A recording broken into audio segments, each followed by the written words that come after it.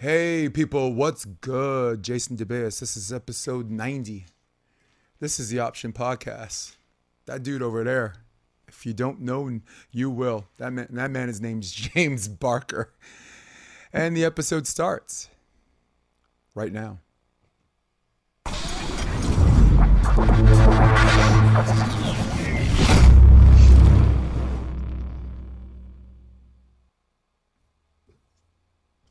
Episode 90.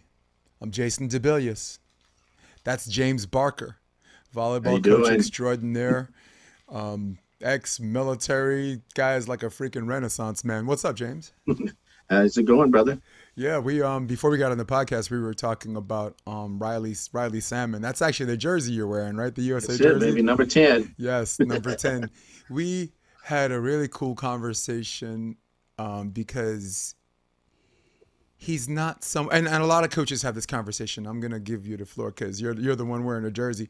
We had a conversation, and I had a conversation with other coaches about how people say you're not big enough to play this position, or you'll never play this position, you'll never do that, and this and that. And here he is, 6'1", not just on the U.S. national team, not just being a starter in the U.S. national team, but actually being one of the people responsible for getting him to the gold medal game. Right. Yeah. Yeah, he I met him through some friends. I played against him. He's a Texas guy out of Houston. So he played with a guy named Kubicek and Thomas Pratt, out of Houston, and they'd always play open, at nationals. And I played on a team called Nemesis for years, and we were one of the better teams and for a long time. And we'd go to like A&M would host open tournaments, and so we'd go play open, and talk about size. So I try to tell my girls too. It's like I'm 6'2", and I've always been thrown in the middle. So then I go to nationals, and especially since the age groups, and I'm looking across the net. Dude played middle for the South Africa team. He's 7 foot, and that's who I'm going against. And so, that's at Riley. Kind of does that same thing. He was small, kind of like Karch was small, if I remember right. Yeah. People said he was really too small, and look what he did. He ended up okay. So. It's just, and I met him and played, and then I got a hold of him through a buddy of mine and had him come do a clinic for our kids. And then we got talking, hanging out, and we ended up playing in a tournament together. And, like I said, he'd be somebody you'd be worth getting on your podcast. He's got a great story, some of the struggles. And then, he's come out the other end now with the doing a great job. First year at Jamestown University, men's program. Last year was their first season. Of course, COVID cut that short. But yeah, just that size, my girls, I've never had, as a coach, I've never had that big team. You see these guys walk in with their 13 open and they're all taller than me. And I'm like, where do they get these kids? And, yeah, I'm walking water? in. Yeah. And I'm walking in and, all my kids, my biggest kid's 5'9", but I the way I coach and the way I teach is I'm very, very play aggressive, I'm 6'2", but I was the shortest kid in my class. So I always tell people I'm 6'2", 6'3" with short man syndrome. But when I play, I have to play mean and just nasty, and that was the only way I could hang with guys that were taller, more athletic, more experienced. But I could hold my own. Not anymore. I'm all broken down. I think the thing I like about Riley Salmon and Karch Karayan, and I'm not comparing them to on every level, but on this level, when they're in a game on the biggest stage, competing for the biggest prize in all of indoor volleyball, and we both agree on that. I mean, people leave their professional leagues, they leave big money contracts for like a short patch to play. If they get to play in the Olympics, they're going to represent their country. It's very, very. It's unlike any other major sport, right? Like basketball, I mean, LeBron might say, "Nah, I'm good." I want to be on the boat, but Kevin Durant or whatever, right? I'm on the boat. The thing I liked about them is when they're actually on the court, you'd never hear anyone say they're only 6'2" or they're only 6'1". I mean, you might hear a commentator say that just once or twice, but I think it's because they play big, and play big. This is all going to be segue to my next question. I'm going to ask you. Like, I had Ryan Millar on the podcast, and Ryan and I, because Ryan was part of that gold medal team in 2008. He was the middle, him and David Lee, and I walked him through the quarters, semis, and finals, and I gave him the player that I thought save their asses, because quarters and semis is 5 sets. All right. Mm-hmm. I thought Riley Salmon bailed them out of Serbia Montenegro. I thought Serbia Montenegro was a superior team, even though USA was 5-0 in pool. I thought they were going to get clam baked by Serbia Montenegro, but he came up big, set 5. And then USA against Russia, David Lee came up with that really big one, and then a block off their oppo. And then there was a chuck. I mean, Millar were laughing about. There was an absolute chuck by the Russians that the referee swallowed their whistle. But David Lee, the next play, instead of, fixed it and then got the block. And then the finals was Clay Stanley. I thought Clay Stanley was like, hey, I'm an oppo. I'm here to turn lemons into lemonade. If I get blocked, I get blocked. If I don't, I don't. That is the life of a gangster. So I guess the question I have for you, because you were talking about your days as an active player, and you're listing yourself as 6'2". I'm 6'1", without hunching. I guess my question is, when you're actually on the court, for the most part, did you feel the same size as everybody else, or with the exception of the unicorn, like that dude who's 7 feet tall, where you're just like, okay. I mean, I didn't notice that against the 6'6" guy, Yeah. So go ahead. I guess because once I get on there, I never thought about it. It's just, I try to tell like a coach, when you step in that square, it's on. I grew up and I got quite a few fights, and I've been in quite a few in my life. But it's like my dad said, you know what, son, don't fight to win. And I looked at him, what do you mean? He said, you just fight to make sure they never want to do it a second time. Yes. And so, and that just brings out the nasty. And so I play, and I tell my girls, you know what? Don't take this the wrong way, but if I said, we did it this year. We played an open team, and that team was real snotty and rude. And so we walk out there, and I told my girls, I said, well, you know what, my dad is, and I tell them that story, and I said, then I don't get in fights. But I said, so go out there and play. I said, don't just worry about winning or losing. So you play so hard and so fierce and so hard that those girls, when next time they go to a tournament, they're going to look and hope that we're not in their pool. Yeah, and those girls got out there, and we beat them in 2. Yeah. And like I said, we were small, but I get out in that court, and I get going, and I get mad, and I get funny story, playing while I was stationed in Germany. There's a big tournament, used to be, I don't know if it still is, back in the day. And it was all the military, like all over Europe. So like 400 teams. Yeah, USER. You had to qualify. It was USER. Yeah. It was the Army European Championship, right? Right. And then there was USER.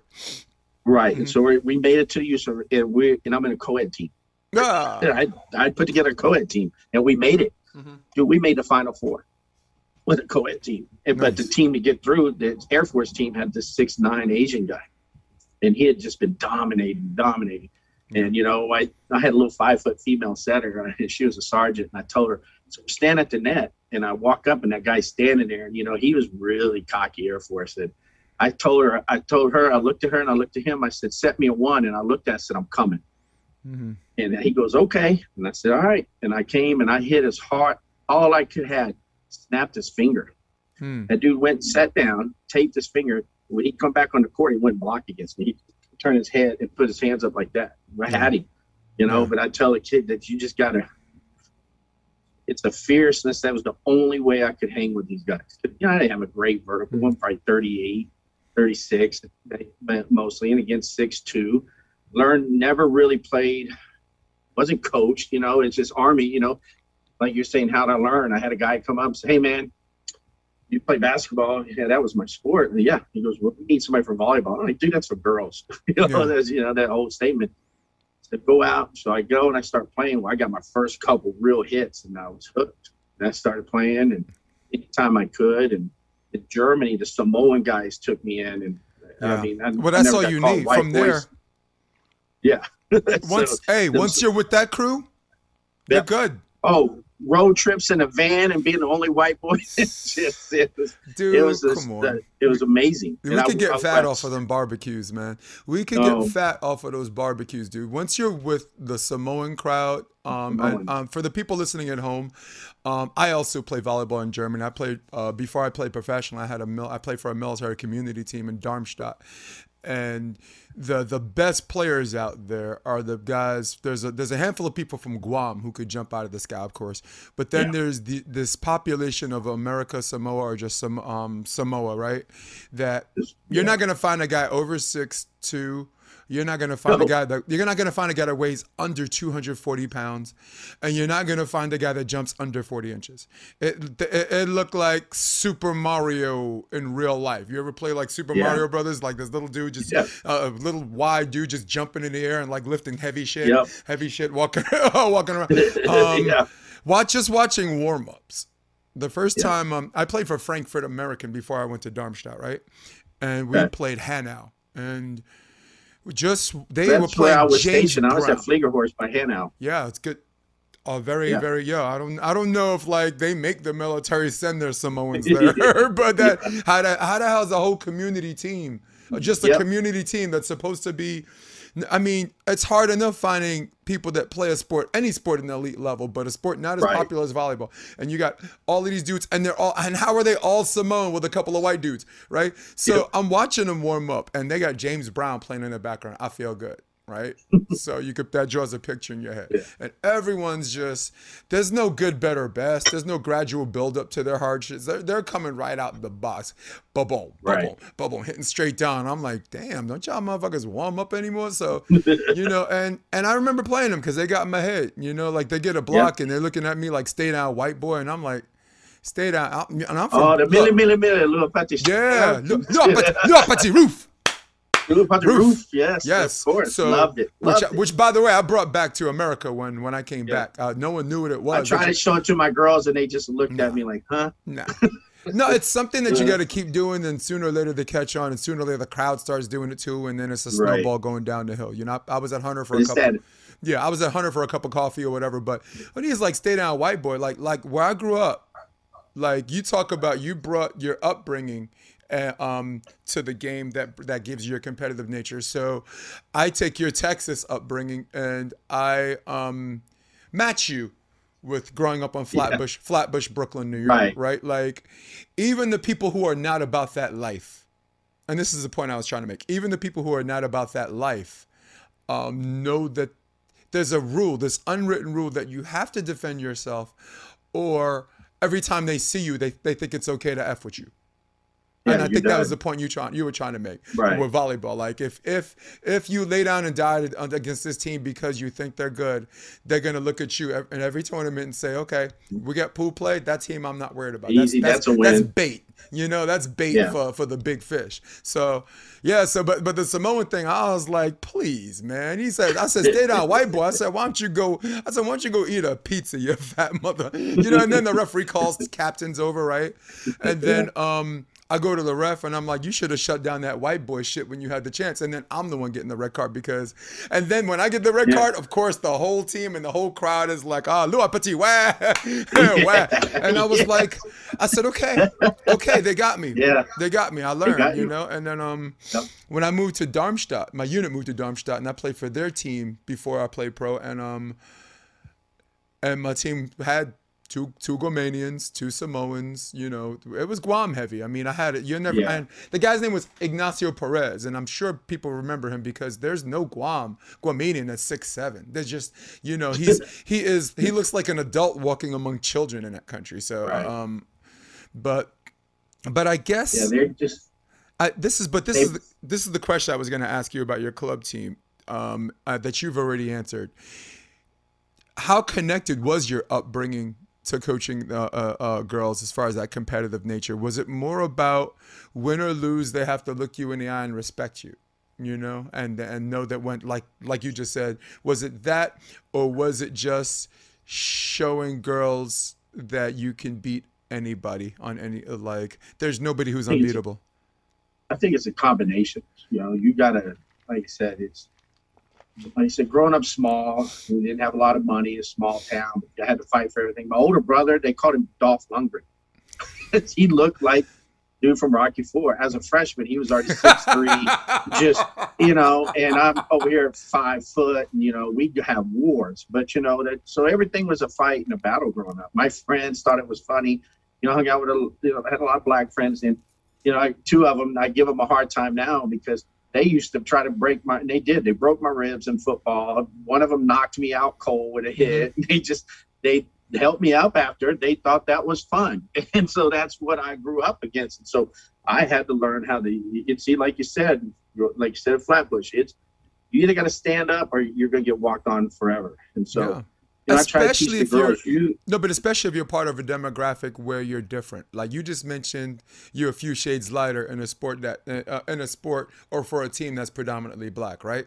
Of course, they're going to see you and they're going to be like, "Yep, this is the guy we got to mess with." Flatbush Avenue. I'm mixed.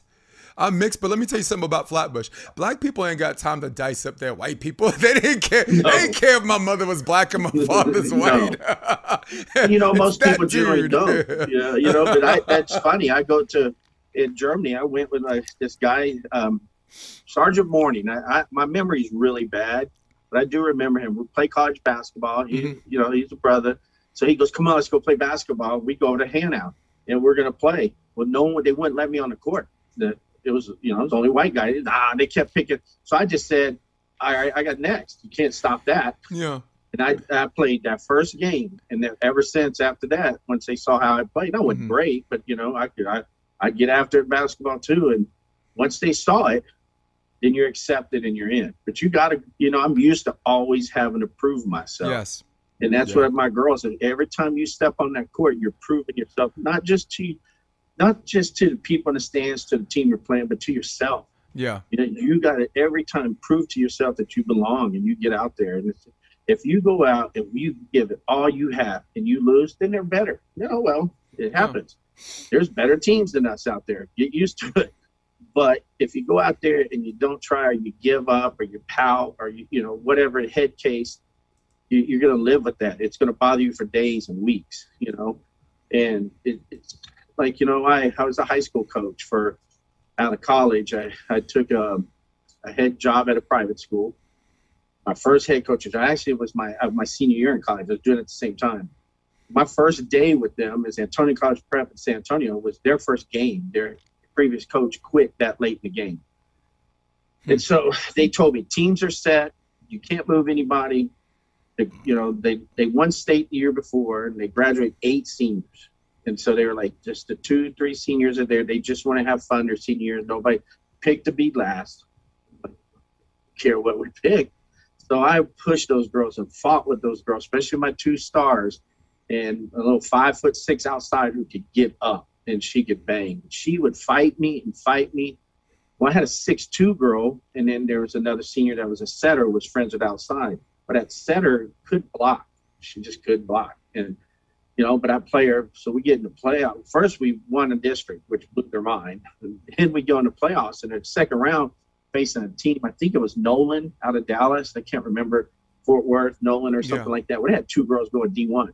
Right. And tell everybody what club you are again, because we're Texas 432. Texas 432. Go ahead. Sorry. That's my club, yeah. Mm-hmm. And so, but this is with Antonio in college prep, and we go and his team just wears us out for the first game, 15-7. This girl, she's got 12 kills. So game 2, I made a switch. I put that 6'2" girl in for the setter, and that my outside got mad at me. But we won. And I took the stat sheet, and they're throwing a fit, and I showed them. First game, 12 kills, whatever number. Second game, 0. Right. 0. That girl shut her down. And I said, it was nothing personal. Yeah. We're here to win. And the looks on their faces, like you're registered. We went 1 game 3. We made it all the way to state. And we lost by 2 points in the game 3 in state. Those girls came and cried, apologized to me, said, we just never believed you. We never believed what you were telling us, because you're like, we lost so many kids. There's no way we could do it. But we did it. So, I try to tell my teams that. It's a belief. Skill, talent-wise, were we as good? No. Yeah. But that belief and that heart, you're going to get through some things. Well, to me, there's 2 kinds of club players, right? There are players who maybe see the resume that comes with the coach, or maybe it's like a big-name coach, and there's an automatic trust system where they believe it before it even happens. And then there's some, like James, I always consider you a scrapper. You're a real coach, okay, and you're a more real coach than a lot of people with names bigger than you. So, and I'm on the air and I'm live, and I don't give a damn. Yeah. So, so I think the point I was trying to make was, if they do it your way and find out later, I think it stays with their memory longer, because you learn more from making a mistake or misunderstanding something, and kind of being like, oh, I got it. I think that's retained, as far as retained knowledge is concerned. I think you keep that you keep that a lot better. I think it sticks with a lot more adhesive than just saying move across the room. Trust me. I mean, listen, that was the way I was brought up. I never asked a coach why. I mean, we're not Generation Y. We're Generation X. Oh no. Okay. Why is not in your vocabulary, dude. Push-ups. No. So and especially ex-military too, right? We can, I mean, first of all, your upbringing, then your military service. Why? So yeah, I think the point I was trying to make, I think there's something really refreshing about somebody just learning that on the go. And as a club coach, it's very, very important that we make them understand that the things that they get to prove to you have to happen in practice.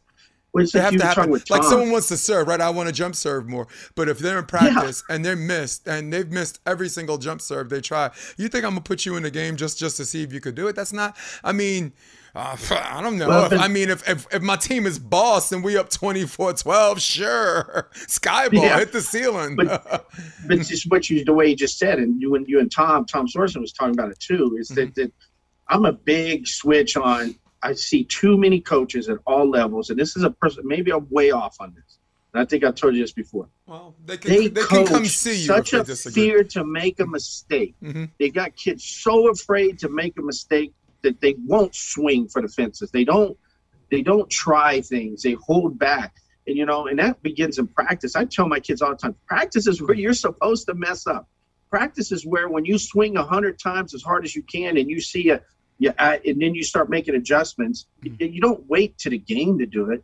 And then because you see too many times a girl or a guy in a game and they're hitting control shots and they're doing okay. Well, the game gets tight, then they decide to let it loose and then they miss and they swing out. I was like, no, the time was at practice and the time to let it learn what you could do. Maybe at the beginning of the match where it's 2-2. And if you hit one out against the wall, then it's okay. It doesn't kill you. But there's such a fear that a lot of coaches at the junior high and high school and club level, they coach these kids to not make mistakes. And I'm like, man, I don't care if you get blocked. If you go up and you rip one and she blocks you, great hit harder. Now I'm telling you to be in this position on defense and you're over here, that's when the mistakes I don't like. But as far as you went up and I had a girl every time she put up a block in the middle this year and she didn't touch it, she'd get upset. So I had to start, and then she'd get a couple kills or whatever. So I had to read the college stats to her. I'm like, look, the number one girl in the country is averaging 2 blocks a match. And it registered. Oh, yeah. I said, when you put up your hands like this and you put up a block and the ball goes by you, you did your job. Defense, you fed the ball to the defense. Now it's on them to dig it. But again, they just think that I should block everything. I should hit everything in. I should never make a mistake. I shouldn't try anything. I had to, it goes with these, there's a club here that will not let any of their kids, the only serve they're allowed to do is a jump float. And I get statistics and everything. The jump float is a harder serve to pass.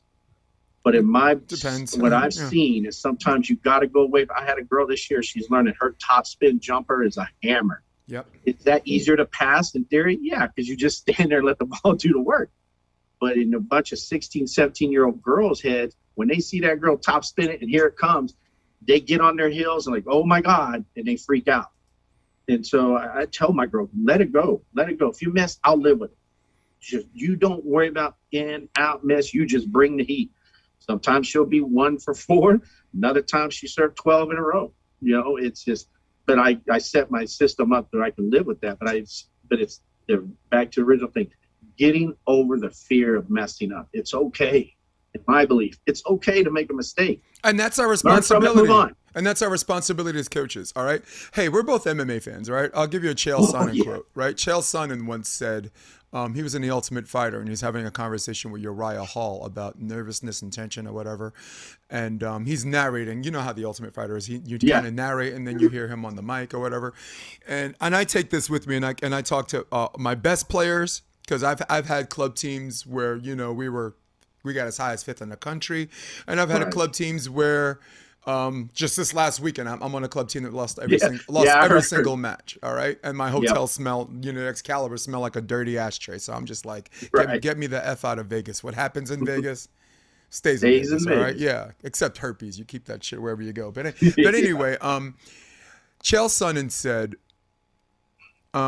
everybody tells you that losing's not an option. I think that it's absolutely ridiculous. Losing isn't an option. I remember hearing that recently. He said losing is an option. And this is for the people listening at home. Losing is the most readily available option waiting for you all the time. So if you're one of those players that has this hang up, like every point is like your last, and there's a whole bunch of tension.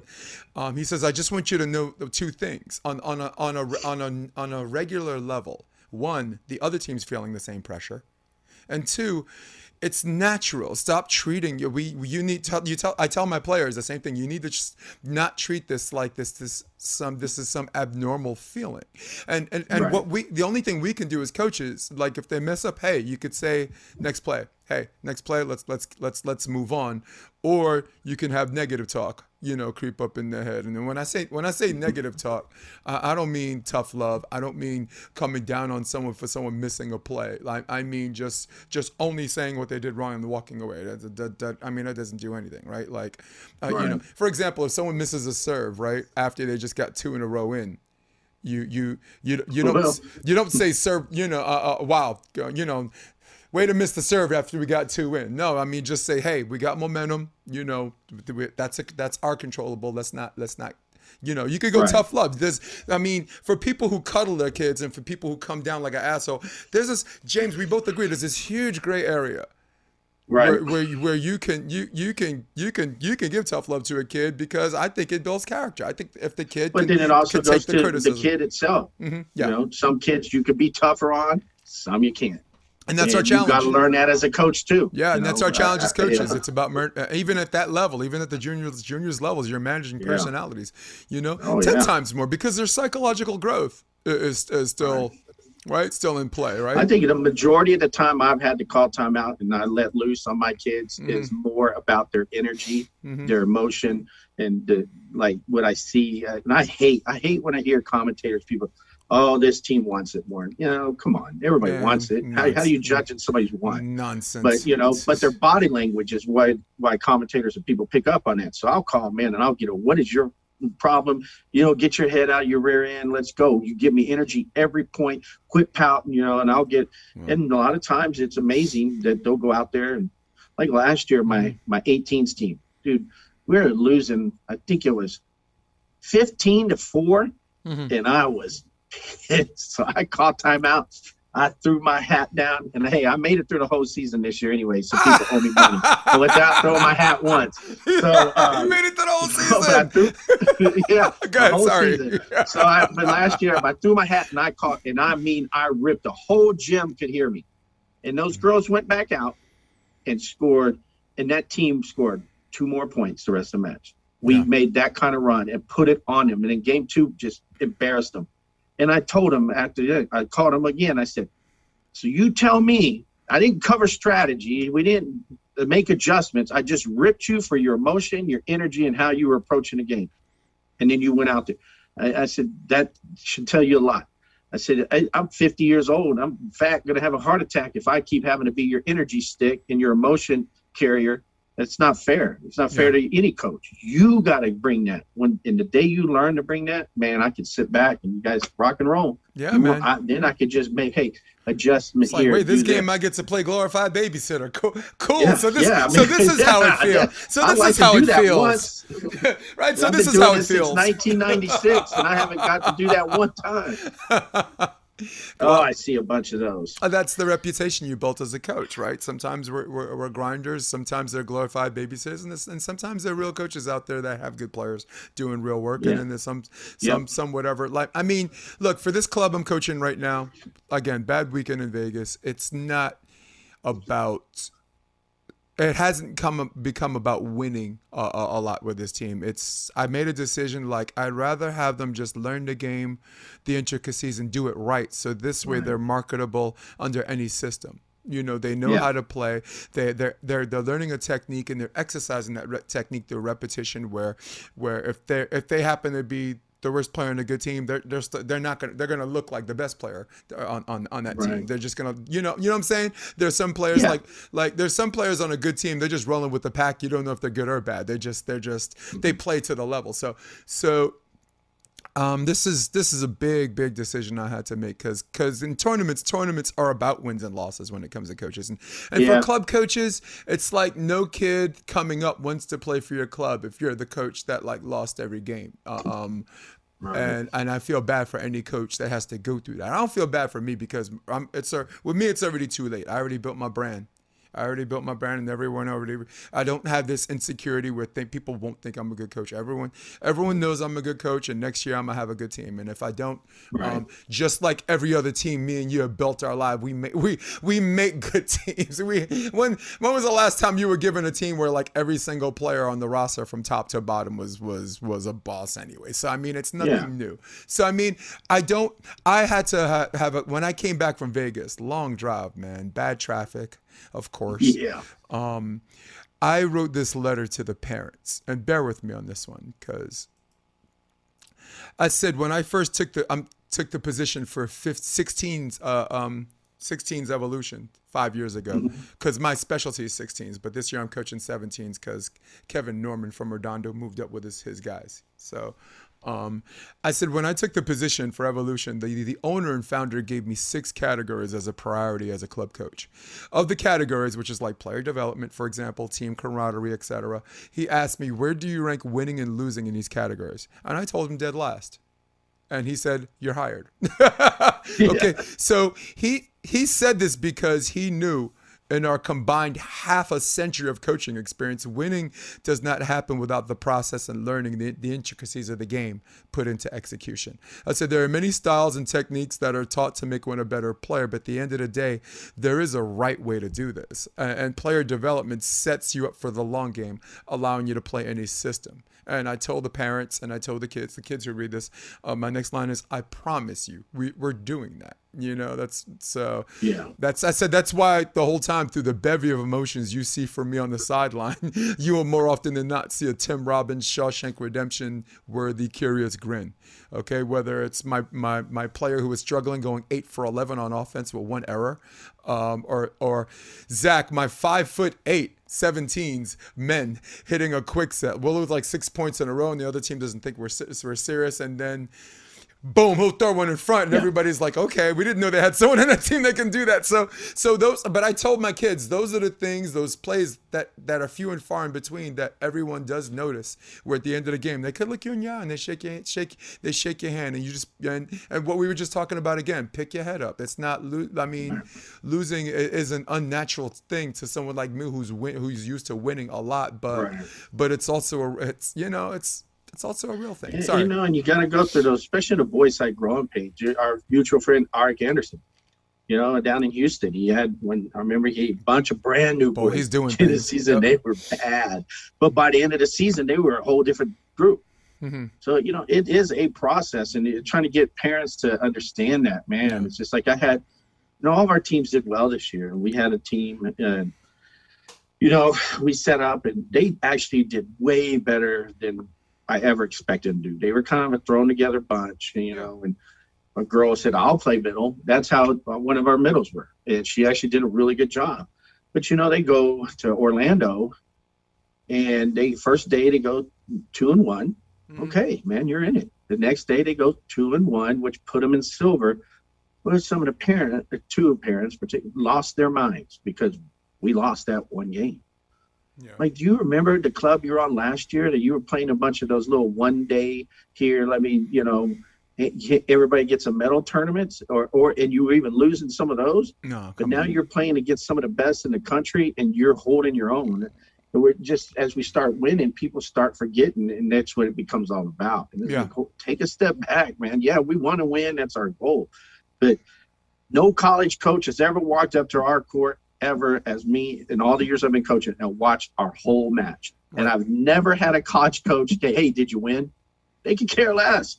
They know what they're looking for. All right, I'm going to watch her 4 or 5 points. I like her, don't like her. I'm interested. And that's very important. But dude, don't you think that's very important for club coaches? Club coaches for good teams and kids that want to be a part of that rock star or that all-star team. Rock star, I'm paraphrasing, but that all-star team. I try to tell some of these coaches to tell their players, like, once you hit the college team, once you hit adulthood, nobody cares what club you play for.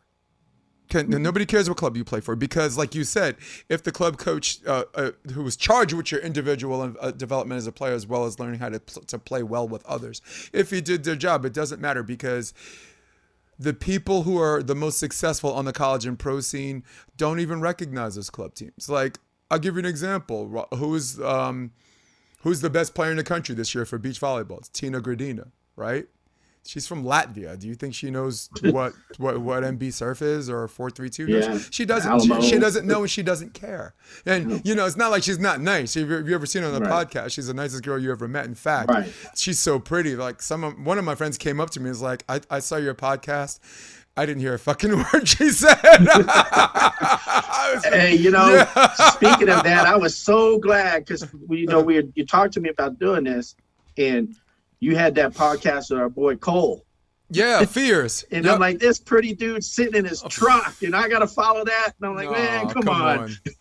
No, I had to up the ante. I was like, I had to throw an Olympian. Somebody. I make sure I got an Olympian before you to really up the ante. 50 years old, right in my lane, not some young blonde dude who's sitting in a truck and still looking good. I'm like, man, that's not fair. Let me tell you something. This episode is a selfish decision a very selfish decision on my part.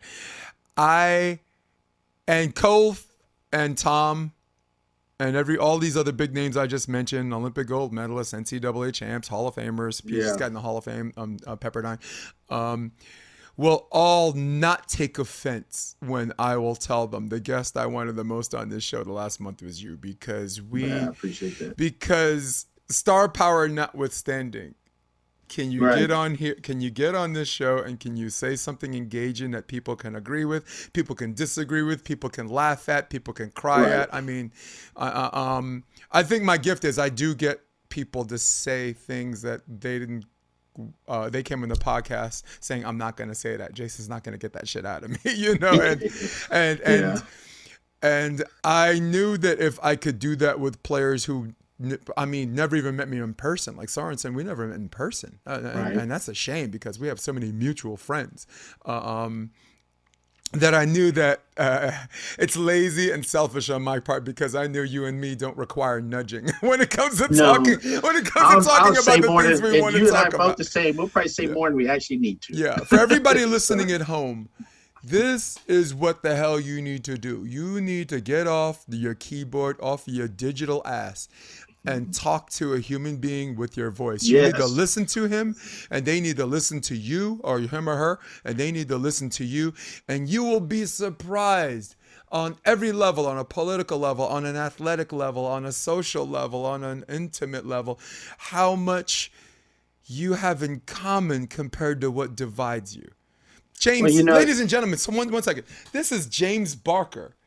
This man is a Republican space ranger. I am a left-leaning independent snob.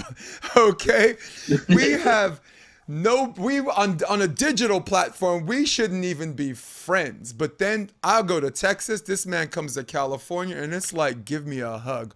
And I karaoke swear to God, yes, Greg Faulkner, right? No, I mean, right. Oh, so Greg and his a lefty, a centrist, and a righty. I mean, all together, because they're together in the same room, and there's this unexplained force or feeling that we in our heart of hearts knows that brings us together. We're good. Be a good guys out there. Be a good fucking person, man. Just be a good person. This dude's a good person. That exactly. But that's, it's another point that goes on is talk to people or, I so much better than, I'm better than, or I'm above you because I coached college or I coached this club or I played at this level. And man, I'll go, I've been playing since 1989 and I've been coaching since 1996. And I will go out and I'll learn something from a girl that's 19 years old coaching.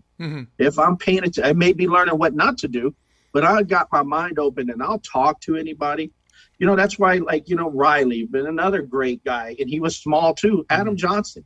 AJ. And Adam's coming in 2 weeks to do my sand clinic, and man, he does a great job. And Adam, a lot of people when you do, hey Adam, and they're like, Adam, like, have you talked to Adam? Well, no. Well, how are you gonna tell me Adam? Because dude, you talk to the guy, he will tell you what you want to know, and hey, that's a good idea, or he may say, you may want to rethink that. But he's always willing to help. He's not, I've only spoken to him once. He's never speaking from up down here. He's never speaking from this high place where he's speaking down. Right. James, look, we just talked about club volleyball, right? 5 years ago, I had a team that took down Cincy Attack, so we took their 5 spot. We got as high as 5th in the country, right? This year, we lost every single match in Vegas. 2 years ago, we win silver. So I'm all over the place as far as wins and losses or whatever. Right. Do you know how many times, like when they have coaches parties, do you know how many coaches parties I've attended at the hotels? Zero. You can count. I can count on one hand a coach that I've had dinner with. And I can name him by name. Fallon Fonomoana, who's awesome human being, finance Amazon. Chris Flood, who's out here doing some stuff with the AVP, and he's probably going to take Canada to the Olympics. Hopefully he's going to be their coach. Who else? I don't like these circle jerks about why my team is so good and this and that. And I'm just like, I don't hear anything in the conversation about like, there's this player I want to work. What do you think about this player? What do you think about her swing and this and that? At no time do they make it about just talking about the purity of volleyball. It's just these. Right. It's about them. It's disgusting to me, and I sound like I'm casting aspersions on some of these coaches. I'm not doing it, and I guess I am, but no, I party with the parents, dude. I party with the parents, man. There's nothing like a group of parents who finally are away from their kids. Yeah. The kids are in bed and they just want to go drinking and singing and having a good time. There's nothing like partying with parents. Yeah, I said it. Well, that's the one thing about our club that I started this club 2 years ago as one team and then 2 teams last year and 5 this year, but you got to have good people, good coach. Like JJ Coleman's my assistant director. She coaches with us. And, she's more than my right-hand man. She sometimes yells at me. So, but that's what I need, but we got, Callie, I got a bunch of good coaches and we're growing. We're starting to interview some more coaches, but it's all about the right people. And all of us are willing to help each other. None of us walk out there. Like, again, my coaching experience is since 1996 and I'm suck at math. That's a long time. And probably twice as long as most of my coaches. But I listen to them and, hey, what are you doing over there? Okay, I like that. Let me see what I can do. And then, and I don't walk around like a dictator. You're going to do this, you do that. You let that guy hire a coach because I believe in them and let them do their thing. Am I going to make suggestions? Yeah. But again, it takes that core. You got to have that core, but willing to learn. But again, like so many college coaches, and I sound like a harp on it, but it's like a good old boy system. One, it's so hard to get in the door. And there's so many act like they're gods of volleyball. You can't call it a meritocracy, to promote the sport? Right. You can't call it a meritocracy when you don't let everybody participate. Right. Right. It's not a true. I said this to Wendy Jones of the Optimist Journal, who son worked really, really hard to get into Stanford. She's a power mom. She's got a daughter at TCU. Playing at TCU for Hector, and her son's an outside hitter at Stanford, whose program I'm happy to report is back. Yes. I told her if we're running stairs, let's say me and James Barker, we're having stair running contests. Don't think this man is not in better shape than me. He'll burn my ass in some stairs. So James, maybe I run like 60 stairs, maybe you run like 80, right? So stair running is the meritocracy. But getting in the building is not. Getting in the Right. building to actually get the right to have the right to Right. to run stairs is not. So it's not. I agree with you. It's not a complete meritocracy. There is a system that volleyball has in several instances imploded. I got a little bit of heat from Madison McKibben and some people when I said that they got consumed by their own arrogance. When you play the big fish in a pond, and the pond doesn't have enough water, and you become too big, you air suffocate. Right. That was the best way I knew how to describe it. So everybody's like, what data what facts do you have to back this up? And then you should have facts before you say something like this. And I'm like, first of all, in light of the fact that the foundation of my statement is a matter of opinion, Yes. it's saying facts is irrelevant because if I provide them with facts, they're going to say that facts are irrelevant. If I do a poll, you know what they're going to say? They're going to be like, well, that's a bandwagon fallacy. Just because a premise is popular doesn't mean it's right. If I do the AVP lost money at this time, they became bankrupt here. 2016, they had the lowest attendance. Oh, well, correlation is not causation. So there's no real, it's a trap question. There's no real facts that's going to back up my opinion. So I told him, I said, if you want me to name names, I'll do it in private because I have a podcast. And, people, look, James, we have conversations off the record. I'm not going to tell nobody. Right. Something really, really crazy about Tom Sorensen. We had a conversation when the podcast is over because someone told me to ask him in the podcast. And I'm like, I'm not asking him that. I'm not outing this guy in the podcast. So I'm like, people ain't going to trust me no more if I just start telling everybody what people tell me off the record. No, sorry. Right. So I agree with you. And I'm sorry if I went off left No. field too much. But Well, I see it meritocracy as comes if into all play, those little but not really. arguments that they keep making proves your point. You Yeah. wouldn't be arguing so hard if there wasn't some truth to it, right? If you wouldn't be fighting your opinion, like you said, but that's the other thing, though. You're not even allowed to have an opinion. They have tightened No, it the so much gaslighting. that it's just it's ridiculous. But Well, in public, it's getting better. people are different in public. Look, in public, his post got all the likes. Okay, he's Madison McKibben, who, by the way, is my favorite McKibben. He is an awesome person. He's the one who gave me my first interview when I was doing the beat for Volleyball 1-on-1. He was the one that stepped up and said, "I'll do it," and then from there, everyone else followed. So I kind of owe him that. But in public, he's getting the likes. But in DM, in private, oh my God, I'm so glad you said that. Oh my God, I'm so glad you said that. So the overwhelming support I got in private are from people that don't want to post because they don't want to be that person. Like if you're the guy who complains a lot in California, and if you're that guy, no one wants anything to do with you. It does, even if you're right. It doesn't matter if you're right. So that's something a lot of people have to be careful about. Do you think a lot of it is just also a fear of, what they're supposed to be the best competitors? They were great competitors and coaches still about competition. It's almost like they're afraid of that competition. Like Adam Johnson, look at that dude's resume. And there are schools that don't, no, Adam. Like, dude, man, if I had a college or if he lived here, that dude would be coaching. I mean, I saw him at the Garden. I'm not scared of it. I bring all your knowledge. But it's like they don't want that. Oh man, he's going to show me up or something. First time I saw Adam Johnson, Madison Square Garden. Him and Stokey played Karch and Steffes. And that was the boom period of from 1990 all the way up to 97. There was a boom period for indoor that transcended, that leaked out, that trickled out to the beach, right? If you look at 1990, the best college players were playing on the world scene. Brian Ivey, Brent Hilliard, those guys, Becker, Nick Becker, Sorensen. And then AJ, I saw him in Team Cup volleyball. Do you know what Team Cup volleyball is? I honestly know. I'm trying to see if I could YouTube it. Team Cup volleyball, ladies and gentlemen, is when the beach players get together and decide to play indoor. They move the 10-foot line to the 15-foot line. One person from the back row is allowed to come up and block. And this is 1992 and 93 and 94. I saw a video of that. So. And it's rally to 23, but at 23 there's a freeze. So that's the cool thing about Team Cup volleyball. And AJ was, I think, part of Team Coca-Cola with Doug Partee, and all of these guys, Ricky Ludi, Steve Salmons, a mixture of guys, Alan Knipe. played middle for Paul Mitchell. Paul Mitchell was basically all the Long Beach State and Pepperdine guys. Tvertly, Stetson. Where is it? Here it is. I want to show you a video what this looks like. It is ridiculous. Out of rhythm, and remember I talked about at the very beginning. So this is Team Cup volleyball. There's AJ right there. Yep, that's the video. Look where the 10-foot line is, is, James. Look where the 10-foot line is. The 10-foot line is half, like 12 feet or like almost half court.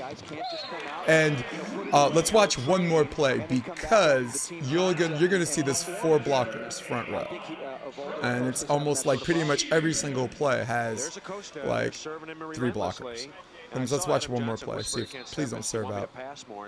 Yeah. Well, now. Yeah, let's watch one more. You moron. Hurry up. That's Acosta. I think there's Uvaldo Acosta. I think he coached George Mason. See the blocks? 3 blocks. Yeah, it's cool, man. So, yeah, Acosta actually ran something called a mirror offense. For 1 year. He had 4 lefties. So he had the setter come in from the left. Because he had both of his middles were lefties. So he ran, and I've never seen it done, and I've never seen it again. I've had a buddy named was Dan Verner. He was a high school coach, and now he's an engineer for Boeing. So, but that dude was a great coach. But he high school coach. But he used to always talk. Him and I talk. He's like, my dream is to have 5 lefties. Yeah. And I'm gonna run a reverse offense. Like it would just throw everybody out of steam. I mean, but I've only seen it twice. The problem is, I think I've only had 2 lefties. Well, yeah, you got a right-handed setter, right? Because a right-handed setter and a mirror offense can hit on 2. He can option more easy, has better court vision. Just everything's backwards. That'd be crazy to watch. So that was the first time I saw it in the late '90s. George Mason, a Division I program, EIBA team, ran a mirror offense for 1 year. And the second time I saw it, there's a league in New York called New York Urban Professionals. That was a league of working professionals that played urban league, like in gyms, and it turned into a professional league because then started being purse money, and then like all of these ex-college players, they started having a Division I, II, and III. We ran a co-ed team. And Division I, co-ed is 24 divisions, but men's and women's is Division I, II, and III. So we had a co-ed team called Team Leftovers. Setter's right-handed, a female setter. I'm like, wait, you're running a mirror offense? I'll hit middle. I'm like, because for so long, I mean, we're indecisive, but for so long, I'm like, I'd love to just hit a middle set that doesn't have to like cross over to my midline where, forcing you to reach over your head. But man, that was so much fun. But I've only seen that twice. I have a question since we're in the subject of lefties. I asked Sorensen this, and I want to ask you because you're both coaches, club coaches. What's your thoughts on running lefty middle? Why do people run? My thought is I'm not supposed to ever do anything. I think everybody, of course, sticks to the standard. Mm-hmm. But I've come across, if I've had a really good, most of the lefties I've had were already setters. But if I ever had a really good, I think it'd be great because it's so odd to block. I've had to block a guy that was left-handed middle, and I don't think I ever touched the ball. So it's just it's so quick, and so you're going blocking off of habits in the middle, especially at my size. Mm-hmm. So it's a reaction, and all my reactions for all my years is to go block that right hand, and then bam, he's bouncing it right by me, and I'm get all pissed off, and so it's But that's about asking that question. It kind of leads to anything. As like I had a coach, she's actually coached for me this year, but she got her first head coaching job. I said, a lesson I learned a long time ago is don't be afraid to do something different, out of the norm, and try it. Because I had a girl at Weimar. I was the head coach at Weimar High School, little 2A high school, and setter dislocated her shoulder. And the team we're playing, so this is 2A high school, like the town has 1,200 people in it. So we get the team that we got to play is in our district, and 2 girls are going to Division I. One went to LSU, one went to Tech. So that's at that small of a school. And so I said their coach had them both at outside hitters, which that's what I'd have done. So I said, what we're going to do is I told my setter, when you're front row, you're going to drop off. Middle, you're going to go block right side. My left side, you're going to block middle and try to get out there if they back set. So we always had that double, and we ended up beating that team. And that coach called me like 2 days later and said, "You a-hole." What? She goes, we were so used to it. She goes, "We could have literally just back set over the net the whole match and scored points." I said, "Yep." I knew that. I took a chance and it worked. And we went on to losing the regional championships, but that was the team we had to get through. But I took it, you know what? It's out of the norm. People are like, "What are you doing?" So we're going to have to take a shot at doing something different to get these big girls. I cannot have them one-on-one. Yeah. Just don't kill us. And so we double blocked them and they still got kills. But it was a simple, if their coach and just all season, they were so used to. They didn't crack the code. They did. All she had to do was, it was that simple. Just back set the ball over the net, because everything was shifted to take on that girl. Yeah. And they never set they never back set it. They never set it over backwards. They never did it. Not one set was to their right side. Yeah. They just kept feeding their girls that got them there.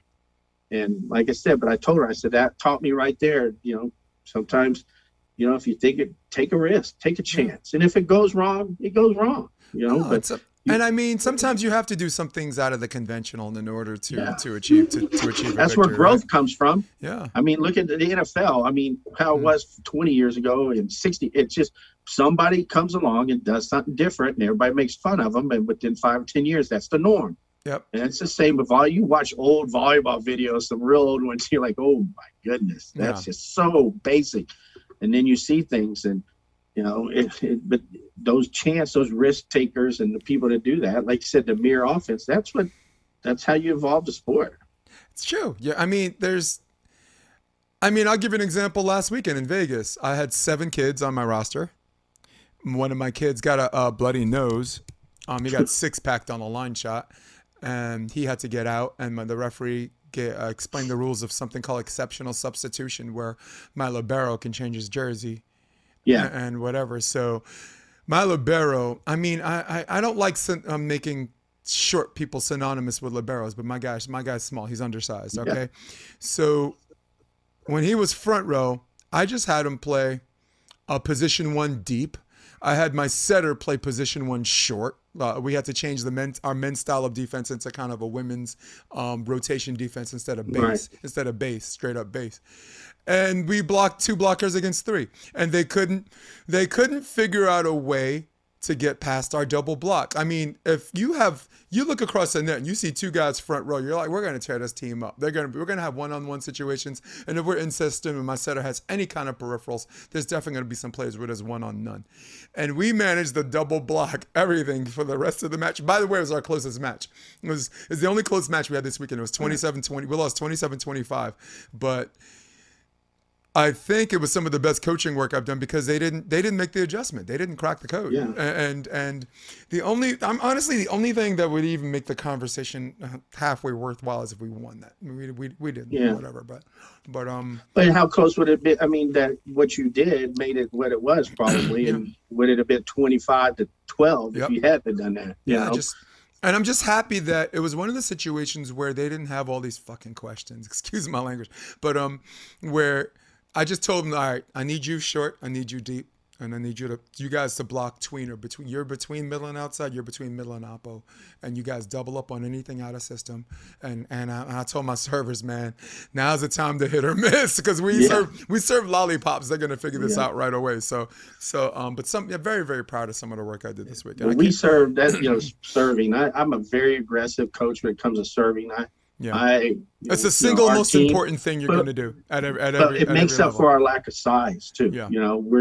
We're going to swing, but we're not putting anything straight down. And I don't have a hitter that puts the fear of God in anybody, but they all consistent. Right. But we score a lot, keeping them out of system or with aces. But, one of the best compliments now, I take it as the compliments I ever got as a coach, is when somebody came up to me after a match, said, "Your girls look like a bunch of boys teams playing." Yeah. Oh, well, thank you.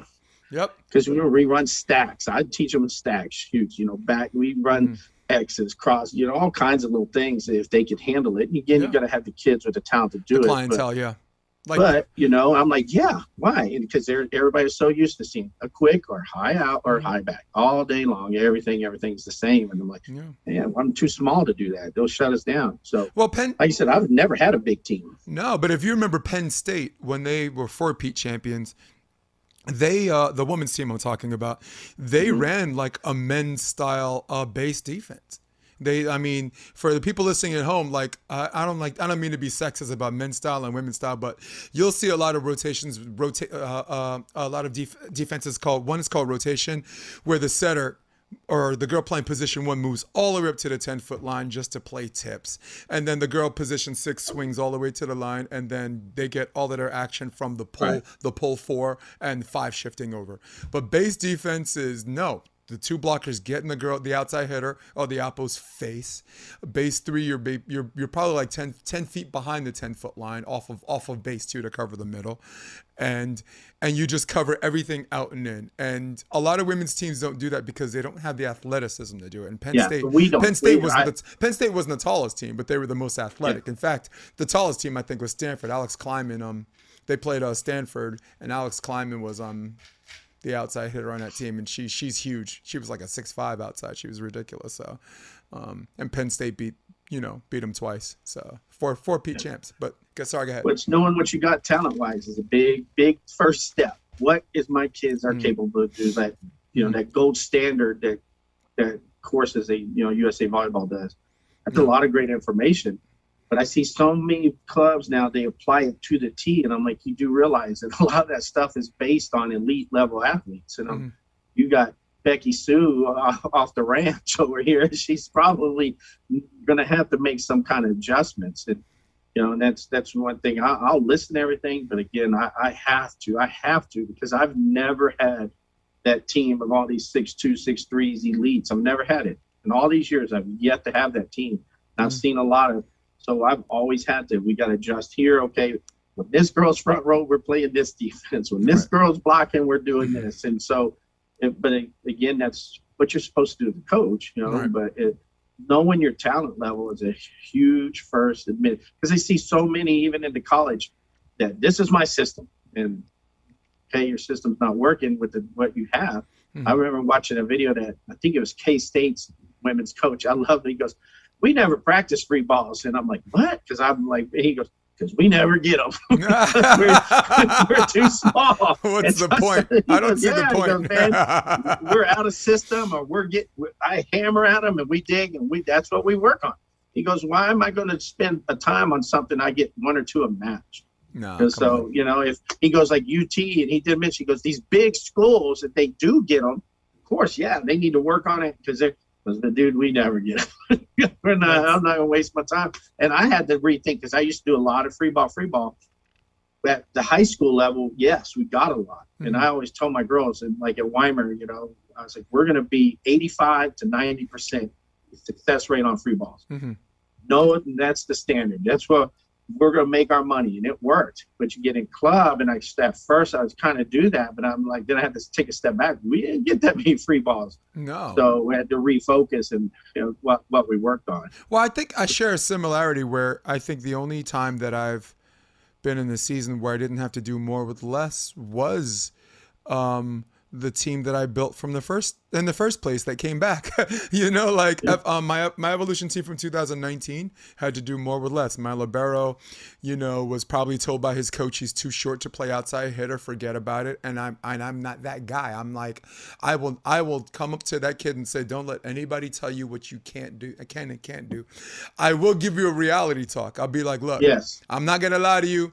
Everyone walking around playing in the same position you is taller than you. But if you want to be an outside hitter, you got to do this, you got to do that. Your box jump should be this. Get with that trainer for that. And if you want it in a bad way, if this is what you want, don't let nobody at the end of your road move the goalpost or move the finish line. So doing more with less, my libero became an outside, and then I decided to move up 16s or 17s, and that was an all-star squad, man, and of just talented short and tall players. And then COVID happened, and then I was like, okay, fine. Yeah, it's got to be like that. And the second team was Hunter High School. I was a 5-year coach there, but years 1 to 4, I built it from the ground up. I basically cut 7 juniors and seniors to make room for a group of freshmen. Decided not to do JV because I only had 6 people for JV. So I said, no, I'm just going to do varsity, and I'm going to stack up the roster. And made so many. I'm a first year coach, and they're like, "Who's this guy think he is?" And he's cutting this guy. Now that guy's been with the team, whatever. And I'm like, "We tried out like a bum, no." So but it paid off, because it only paid off because as freshmen, we won our first round. We beat the higher seed. And then the 7th seed, Bronx Science, was a good program. We beat them 2-0. And now when you win the first 2 rounds, the 3rd, 4th, and 5th round, you're in something called the Big Gym, where everyone gets to watch all of the teams play one match at a time. So everybody's like, how the hell did Hunter High School get here? And those guys are all freshmen, And then sophomore, same thing, big stage. Juniors, we expected to make the semifinals. Big stage, one and done. And then the senior year, they all got it. They all played with the right clubs too, which helps. And I'm like, which club are you playing with? Who's gonna send my kid back after? So 38-1 record, right? We entered the nation's top 50. Madison Square Garden gave me Coach of the Year. So that was the one season that I didn't have to do more with less because of what I built. Right. And interesting stat, they were the first championship team to produce no NCAA players because the school has a heightened emphasis on student before student athlete. So, right? Yeah. Setter went to Yale. They don't have a team, right? Oppo and Libero went to Brown. They don't have a team. Outside hitter Johns Hopkins. They don't have a team. So it was like that kind of school, Right. So, yeah. So smart kids. But I guess the same thing with you. You had to do you have a reputation of doing more with less, but you're gonna have those seasons where you don't get to say that because of what you built the previous 2 years. Yeah, look at where we're at. Like I said, 2 years ago, 1 team. Last year, 2 teams, 2 or 3. This year, 5, and 3 clubs in our area now have folded in the last month. They said they're done. And last year, I had 24 kids play sand. I got 96 girls out there right now. So we're about to blow up. But again, it's about, I got to find the right coaches. You see a lot of clubs, they get all these kids and then they'll go, hey, will you coach this team, team?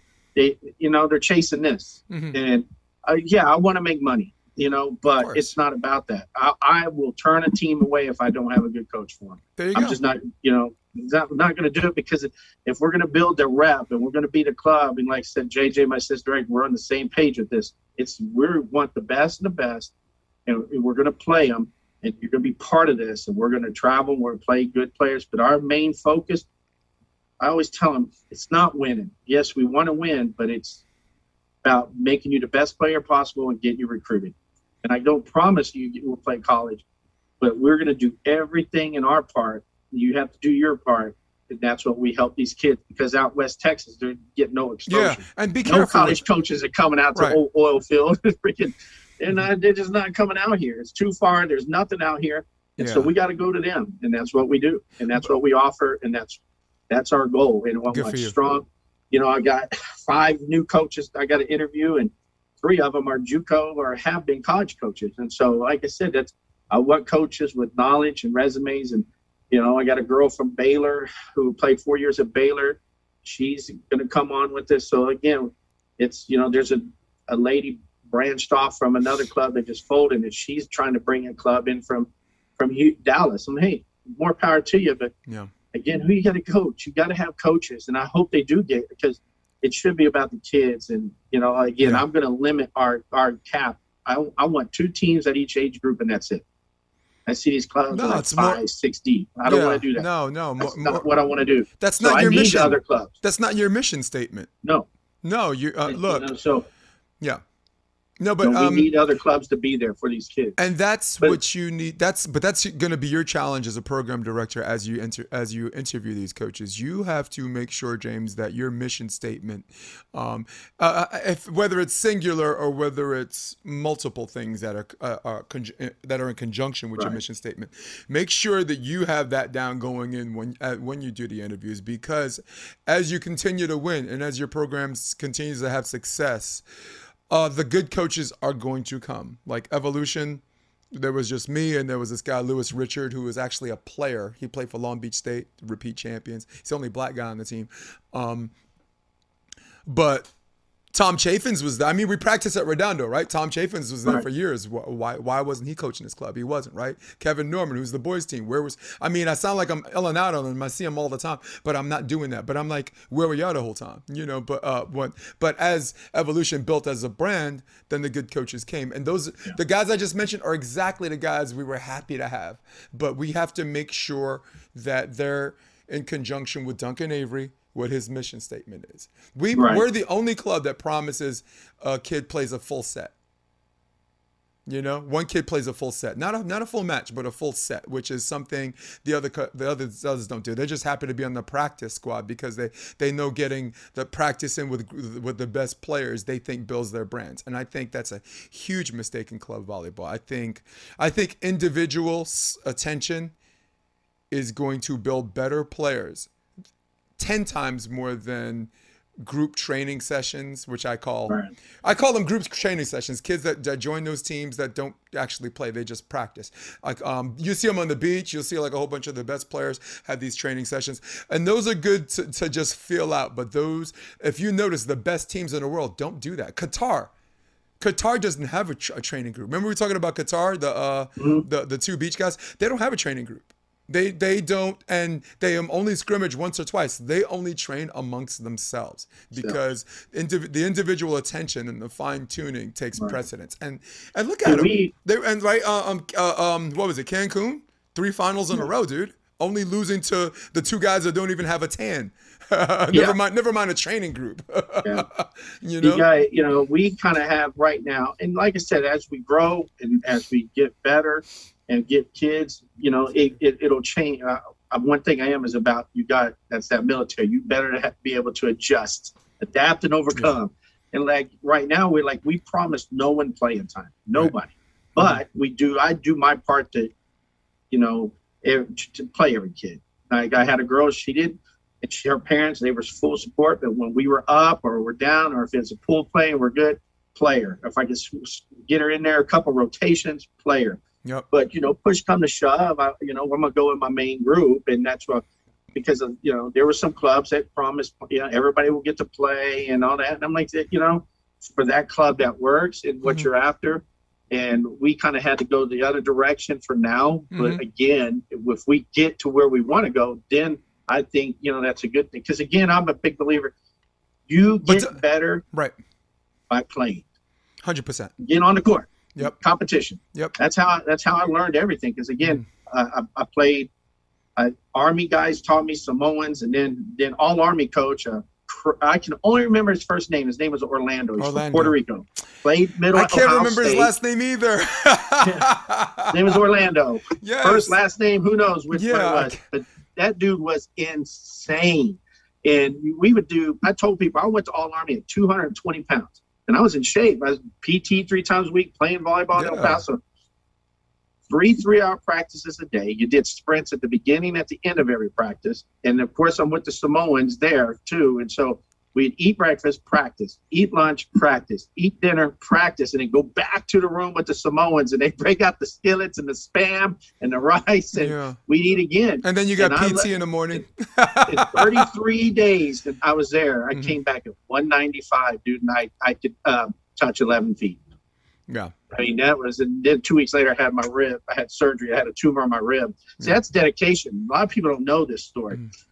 So I applied for All Army, and I got accepted to go. Well, first, my captain didn't want to let me go. Well, the major, our commander, I was 3rd Air Cav, Black Hawk crew chief in El Paso. Our number 1 guy was got third in the heavyweights in Olympic wrestling. This dude was a mountain. And he called me in his office, and I didn't know why. I'm like, oh, my God, he's going to murder me. What's going on? Dude, you're in trouble. trouble. You apply for that All-Army volleyball? Yes, sir. You got accepted? Yes, sir. You're going. I said, well, Captain, he said, I don't care what Captain said. You're going. Captains can be dicks, man. So I went. Well, so they gave me the date that I'm going to go to tryouts. Well, I was doing the Gulf War physical, and so I got scheduled, and I had this bone that they put me in, they scan your whole body. They pump this fluid through. But they found a tumor on my rib, and that doctor he starts writing this paperwork. He gets on and he goes, I go, what are you doing? He goes, well, I'm going to see if we can't schedule you in for next Tuesday for surgery. I said, no, sir. I said, I'll leave Monday for All Army volleyball. He goes, Stop son, playing. you know you got a tumor like just all over your whole rib. If that's cancerous, I said, well, 30 days ain't gonna make a difference. I said, I'm going. He goes, he calls in another doctor to try to convince me. Oh man, like, son, this is serious. I said, you told me go deliver someone's baby. For 6 years, and I had to sign a waiver, and I did. I signed a waiver that if it was cancerous or something, that they were hands free. I said, I'm going All Army. So I put off that. When I got back, they had the surgery and found out it wasn't cancerous. But I was like, that's how into it I was. Oh, come on. So they put you through all that shit and you would have missed your opportunity for something that didn't exist? I had a tumor. They removed my rib. It's gone. But it wasn't cancerous. But again, my mom was freaking out. You better go ahead. I said, I'm going. Going to volleyball. That's how serious it was. Everybody likes And then it's hard for me when I see girls – like a girl, oh, it's my friend's wedding. Girl, I could have had cancer tumor and I still went. You talk about dance.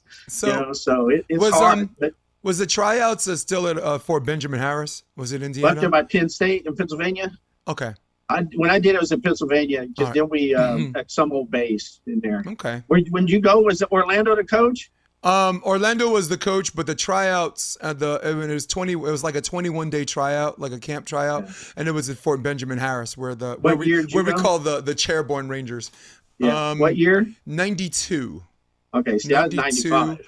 And then I got yanked off my military team and there because we had this hush-hush mission with the Italian army in Italy, and I wound up I was a generator mechanic supporting MI.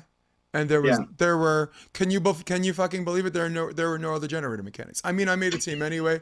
I was the only generator mechanic. There was one guy who was an NOCIC, so he couldn't go. One guy is getting kicked out of the army because of weed. This dude has a profile because of his knees, both of his knees. Even though I just played him in basketball, the dude dunked on me, right?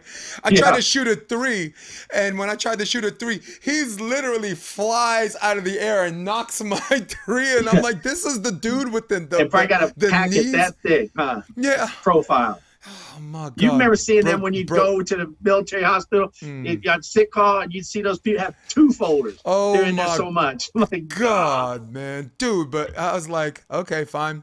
I'm a soldier first. I know what I got to do. So 92 kind of got delayed, and 93 was my campaign year. That was the year I got to play for a Darmstadt Army European Championship 3rd, USER 3rd.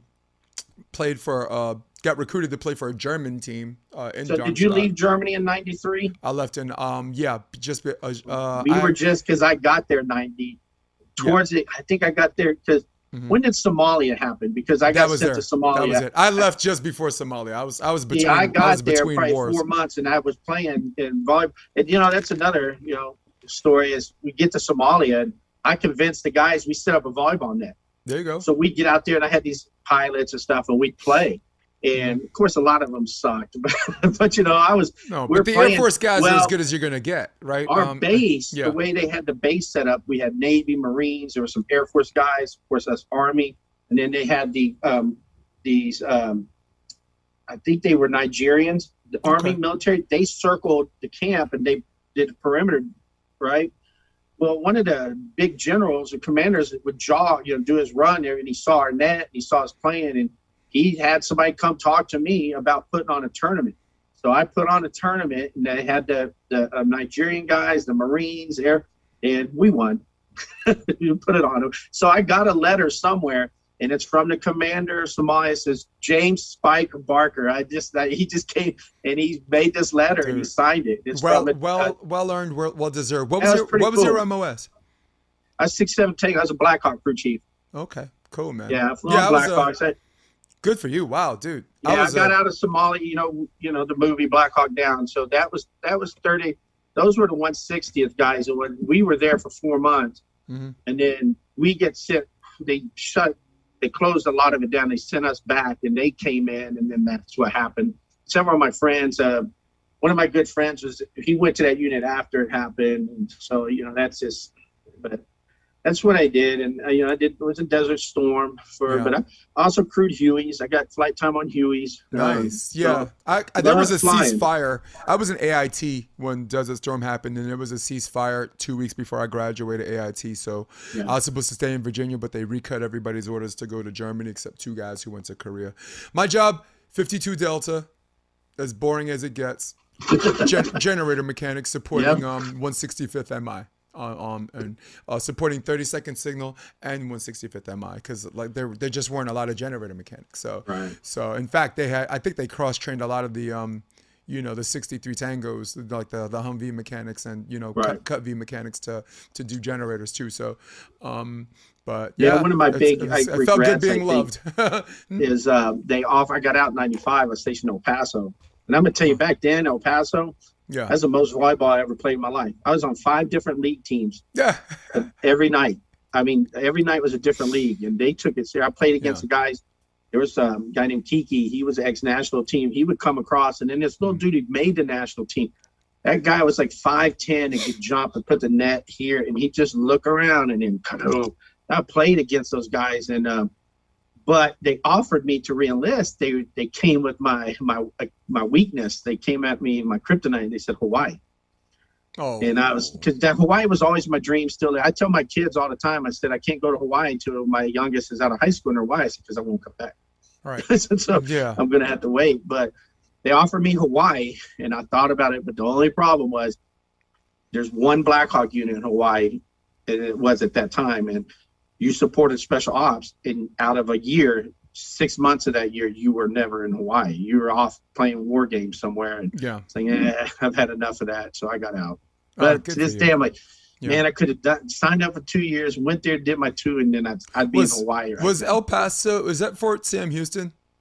No, that's San Antonio. El Paso is Fort Bliss. Oh, Fort Bliss. Okay. Yeah. Because Sam Houston's in San Antonio. Yeah, that's a party. That's a party base. That's an AIT for like dental assistants, medical. Where's techs. That? Oh, Fort Sam. Yeah. Now, Fort Belvoir was too. Fort Belvoir. It's where all the generals for the generals that didn't want to stay around the Pentagon, they lived at Fort Belvoir, which is 30 clicks. I was at what people would say my first unit was Savannah, Georgia, Hunter Army Airfield. Gotcha. And dude, I would have done 20 years there. I love Savannah. Man, I love Savannah.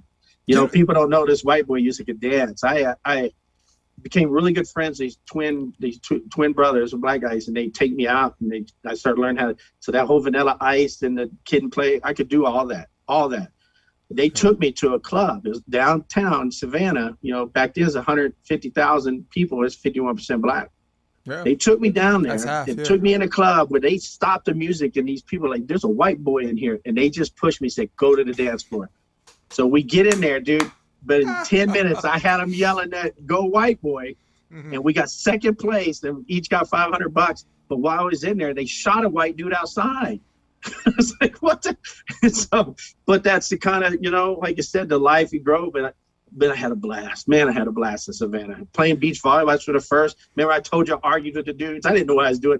What's a double? You all are idiots. And now I'm like, God, I was an idiot. Isn't it like hilarious when this is last year's NBA playoffs when Montrezl Harrell called Raonic a bitch ass white boy, and like everybody's like, is this racist? Is this offensive? And I'm like, it's not. No, but listen, here's my take. It is in the classic sense of the word, it is racially insensitive, but the people who cared the least were like white players. Like they were more offended by being called a bitch ass than a white boy. Yeah, well, I almost took it like a badge of honor. The fighting words is calling me a B, not calling me a white boy. Hey, to me, when I guess because how it was when my color came out, to me, I took it. I'm on them. They don't like it because I ran a 400 in the Army, and so we go up to the line. I'm the only white dude, and I swear on my life, this Black guy is going, what do you run? What you go? What you do? What you do? And he comes to me. He goes, you don't count. You're white. What you do? What you do? And I beat them all out first. And at the end, he goes, man. And that color got you, didn't it? Yeah. And it's weird because listen, it is racist, but it's not racist that comes from this inherently evil place. Hate, It just comes from a severely misunderstood stereotype, right? Yeah, and I think a lot of it though is just it's street talk, it's slang, you know. It is. You know, it is. You know, but like Samoans, I said, we're not throwing down because someone calls me a white boy. We throwing down if someone calls me a B out bitch ass. I'm telling you, I have a picture of my uniform in Germany. The Samoan guys put white boy on the back. That was everybody else had their name. Yeah, I had white boy on the back of my jersey. Oh, and I you know what? When that came out, I was telling myself, I'm like, Montrezl Harrell, you need to watch yourself, because wherever you think this white dude grew up, it's nowhere. It is unlike any hood you ever think you will experience. That dude is Eastern European, okay? So the way he had to grow up, I'm telling you, had to be. I mean, talking about, oh, this guy thinks he's tough because he grew up here or there. Don't mess with them Eastern Europeans, dude. Hey, I cannot remember who he is. There's a comedian, you know, he's a white guy comedian. Yeah. He's got the shaved head. He goes, you know, I'm no tough guy, but what I did perfect is the Russian accent. He's so guys that come up to me and he'd go and start talking, and dude, he goes, it scares the crap out. It's his whole story. It's hilarious, but he goes, but I'm serious. He's like, I would talk that way and people would not mess with me. Like, oh, wait a minute. That's a whole different world right there. So and when I lived in Harlem, I had a friend of mine that he had something, if he felt like people were looking at him like a few shades lighter, he did something called the EPA. Not Environmental Protection Agency, the Emergency Puerto Rican Act. His Spanish, dude, his Spanish is really, really good. So he just either had a friend or he got on the phone and just started talking Spanish. And everybody's like, that dude's Puerto Rican. We're going to leave him alone, because like where I grew up, I mean, there's a cultural boom that happened in the 90s on, but from the 80s all the way up, if you were Puerto Rican, you were black. Like in my, Bushwick, Brooklyn, Flatbush, or whatever. Again, black people don't have time to dissect their white people, but white people didn't either. If you were Puerto Rican, you're black. If you're West Indian, you're black. So I get that. One of my best friends, when I got out of high school, I moved to Florida. Game two guys always hung out. One of them was from Chicago, Latin Kings. His name was Hippolito.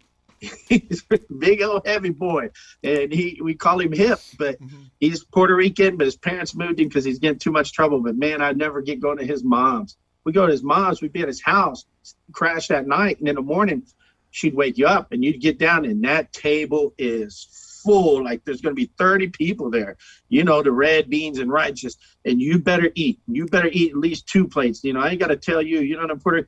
And so we'd fill up and like, oh, we go sit. And we'd hear about 15 minutes later, it's like, Hip, what's she doing? Oh, she's making lunch. Like, what? And he goes, and you better eat. I'm like, oh, my God. So we quit. But isn't that the secret? Isn't that the secret?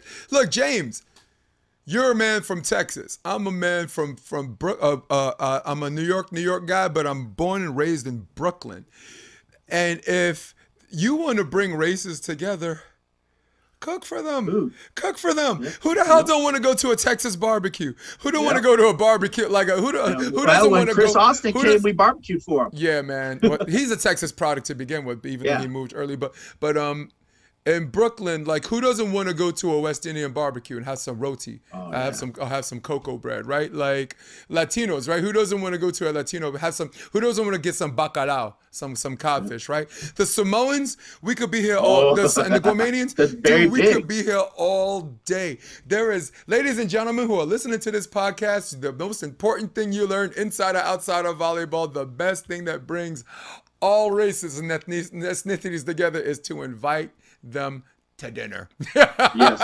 Hey, them Samoans, man, we'd bury that pig, go play volleyball all day, come back, dig it up. And I used to always tell people, man, them guys live for 3 things. Yep. Volleyball, cooking, and barbecuing, and fighting. And I said, not necessarily in that order. Well, basically, that's all you need, but right? The nicest, that's all you need. But they were the nicest guys. Like, if you befriended, once you were in with like you're saying, the Samoan guys, you were in. No one. And I mean, I lost it, and it hurts me, my soul to this day. But one day before I left Germany, there's about 10 of them. They called me over, and they go, we got something for you before you leave. And it's the Lama Lama, the thing they wrap around their waist. And they gave it to me and said, now you'll always be one of us, brother. And dude, I cried, and it was a big thing, and I freaking That's lost a big that. deal, And it man. breaks It's my like your heart. brother, And man. I lost touch with them all. Yeah. I had a black book. It had all these guys, but it had girls' numbers. And so when I got married, that black book disappeared. I'm like, Yeah, you of could have course. just You guys could sharpied go. out all the girls' names. But I have lost. I think in the Army, I'm in contact with 3 guys. Well, That's it. Facebook, you'd be surprised. I mean, the guys are tried. easier to find because the guys are still gonna have the same last name. You know, Yeah. like I my try and sergeant in try. charge. We had a very similar path. Like I had a captain that told me I wasn't playing volleyball, and I had a sergeant major who came up to my battalion commander, Paler and Taylor. Those are the 2 guys, and he said they were drunk at this place called the Tropical across the street from our base in Darmstadt, and he said, "Sir," no, he didn't call him sir. He said John because they were, I guess, outside the base. He said, "This is the best volleyball player I've ever seen in my life." And I just said, "Oh, fuck, don't say that." Oh, man, you're going to come to a game and if I suck, he's... Have you watched volleyball? Look, I was good. I was good. And if I'm on a professional team as a left side hitter, as a starter, then that means they know a winner when they see one, because that's something I did. Look, the people that jump higher, the people that hit hard or whatever, but something I did better than anyone was always find a way to win. And I knew when I speak for both of us, it was only a matter of time before guys like us became coaches. There's this savagery, this go-getter, whatever it takes. If we gotta grind, we gotta grind. If I'm 15 points better, I'm gonna beat you by 15. That I knew in my heart of hearts, and you'd see it. It's a very similar path that made me a coach. That I knew I was gonna be a coach, and of course the gift of gab. I'm a commentator, but very similar paths, man. Two vets, man. Ass kicker from Texas, and just an average kid from Brooklyn. That's it, man. Just from 2 little different worlds. But that's the one thing I loved about, like you said, the sport too, and other sports do the same, but. Had lots of good friends I met through volleyball, and it opens up your eyes. He said, bringing food together, and I don't want to go down this path, but that's playing with a lot of gay guys, and and you learn, man, great people, and you learn, what, man, to each their own. I don't care what I'm a victim of stereotypes. And I'll tell you a funny story about that. At Nationals about 5 years ago, we went, and it was in Louisville, and we were playing in the 40s. Okay. And when there's a guy, he comes walking by us, and he is pissed. He's kicking chairs, and it sadly looks like me, shaved head, goatee, redneck, and he's just mad because they just got beat by the tranny team. Yeah. He just could not. And dude, we were all laughing at him. He was like, dude, they're still good. It don't matter. But those guys, because they got on that court, and they're all being tough guys. And then, dude, them tranny guys, they put it on them. But aren't we all victims of the stereotype? Like, I'm not speaking for trannies, but speaking for gay players, gay volleyball players. When you see a gay player, and you're looking for a libero, you're fighting to get that dude on your team. Yep. This is an example of how we're all. I mean, we're not supposed to talk about it, but this is the Option Podcast, and we talk about whatever we want. But let's be freaking real out there, people. When you see a gay player who's 5'8", and you ask him what position he plays, and you're like libero. Recruiting players, and he says libero, me and you, we throwing hands for that dude. I mean, may the best man win. If this is the only way we got to do it, James. All right, that's it. You've been in more scraps than me, but I'm willing to fight for this dude. But that's. I mean, people have to remember the these subject matters are fun to talk about because we're not belittling someone because they're gay. We're like the badass white boy thing for basketball, or white guy dancing. I mean, that's every bit as racist and discriminatory as anything else. I mean, people don't want to call it racist because it's poking fun and it's affection and they don't mean anything. But racism, in the classic sense of the word, is the inherent belief that someone is superior or inferior based on their race. Okay, so when someone says white man can't jump, it's racist. Okay, and some people are like, oh, that's the truth. Maybe not, but whether it's true or not, I mean, so people have to be careful of the labels. So I speak for James and myself. I'm not defending myself. I'm just saying sometimes if you're comfortable in your own skin and your friends are comfortable in your own skin, it's fun to poke fun at race. It's fun as long as it's not hurtful. I mean, it's really about your demographic, huh? San Antonio is where I lived for years, and that's where I played most of my adult volleyball. And they, like I said, played with and against them, and we've been out at times, and somebody I get right for you. Ain't gonna mess with this guy. Yeah, you better back off. I stick up for my friends as my friend. I don't care what color, race, and that's why I try to teach my kids. Once you consider them a person, it changes what everybody needs to do. But my son, I got 11-year-old, I got a 24-year-old, and I got 11-year-old. My 11-year-old has autism, so we put him in 2 years ago here in Lubbock. It's hard to get school care during the summer. It fills up with that. So we found this place, and it's on MLK Boulevard. So I can tell you, he was the only white kid in this place, but he loved it. But his second day, he calls my phone. He calls my mom, his Nana, and his mom, freaking out because he loves to dance. And he was dancing, and the little black girl tells him, "Oh, nigga, you can't dance." And because he called him the N-word, he didn't know what to do. He's calling and telling everybody she called me. He come home, and I go, "Son," I said, "Dad, you're okay. It's okay." I said, "You just don't ever say that to them." Yeah, and you'll be okay. I mean, yeah, come on. Speaking for my black brothers, last time I checked, that was the only advantage they had. I mean, come on, right there. I mean, finally, are you kidding? They're like, after all these years of oppression, they finally found a word to use the term affectionately. Yep. The last thing they need is a room full of white guys to get together and be like, all right, this is what we're going to do about that word and what black people can do. No, come on, man. Right? I know my son, but he loved them. But, it's he did. I guess that autism, he didn't know what to do about that. We all need to have autism, man, dude. And then I speak for your son. In that case, we all need to have autism, because the straight and simple approach, when you make someone a human being, when that person has a name.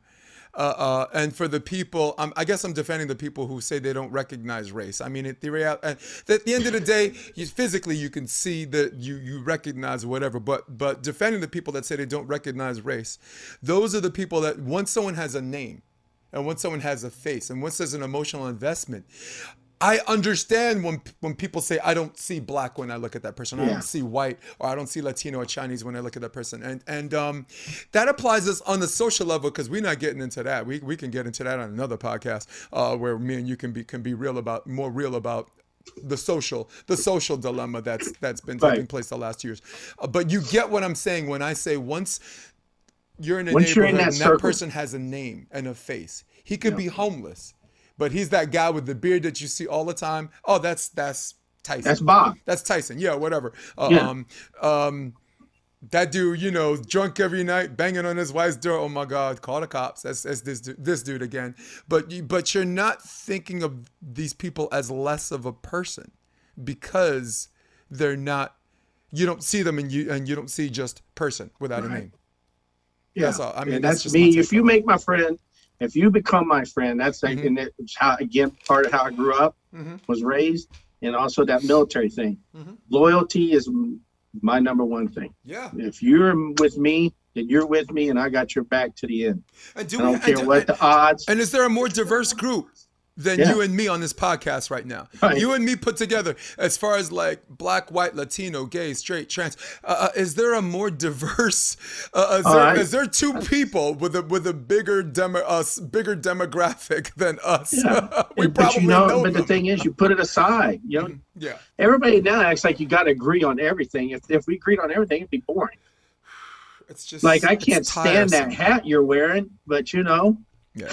Oh, you mean the most celebrated the most celebrated team in all of sports, the most celebrated franchise in all of sports. if it makes you feel better, my wife loves them. I can't stand them. I can only say this about the Yankees: if they don't win a World Series the next 20 years, they're still the most celebrated franchise. Oh yeah. You got to give it to them. People shave. Yankees still don't allow beards on their team. People are willing to freaking shave. It shows how much. Look, the Yankees are like Bill Clinton. Once you love them, once you have your mind made up, Yeah. Once you see that light behind him, you just follow the light. I made a joke about Bill Clinton. I said, we love Bill Clinton so much that when that thing happened with Monica Lewinsky, we blamed Hillary. Yeah, they did. Yeah, exactly. Yeah, and that's the thing. You just got to get those people to love you. It's like Michael Jackson, right? Or with the and kids. They're the evil empire. Remember the kids? No, remember the kids with Michael Jackson when he got Chris Rock said, he says, that shows how much we love Michael Jackson. We love Michael so much, we let the first kid slide. It's just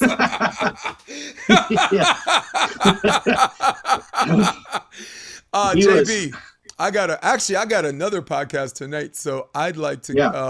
I got about to hit the road. I got practice tonight. I don't know if you know. I've told you. Please. You know, I drive an hour and 50 minutes one way to get to practice, and then I get parents or kids like, oh, I got to drive 15 minutes. Yep. Man, come on now. It's that. Well, that was the last subject I wanted to talk about. Talking to kids. I don't think there is a specific age that you talk to the kid and you give them the coming to Jesus moment. Like, look, how bad do you want it? Remember I was just talking about the positions, the libero that want to be whatever. You have to ask yourself how bad you want it and the level or hours of dedication that you want to put into it. Because we were just talking about this kid doesn't, I don't know, this one had prom, this one had an ingrown toenail, this one has feelings. And I don't think, and I'd love to give you the floor on this, but I want to finish what I'm saying by saying this. I don't know the specific age as a club coach that I have that talk. I know 16, at 16 and up, I can only say 16 and up, they have to know by 16, which is why I'm a 16s coach. I think that's where my strengths play to the needs of a lot of these programs. But for the floor is yours. Is there an age or does it come from when she says, I want to do this? Well, I think you can do it in levels, even at the 12s. They're not sure yet, but you start instilling that, you're going to miss some things. Okay, Becky's birthday party versus practice, I get it. You're young, you want to have fun, but, it's just, there's a line. But that word right there just said fun. If you can have that come to Jesus, whatever age group it is, and you put the work on them, but somehow you still keep it fun and interesting, they'll buy in. Too many coaches equate work hard with miserable. You don't, and treat them like crap, beat them down. We're not, there's time for it and places to do some things like that. But for the most part, man, I push them. But I'd say if there's that one age group, it's 15, 16s right in there, because that's when they start. Some of them are on varsity, but hey, I want to be varsity, or I'm really looking at college. And okay, like I tell my girls all the time, quit coming up and tell me you want to go to college, and then 2 days later you got an excuse why you're not at practice. That's fine.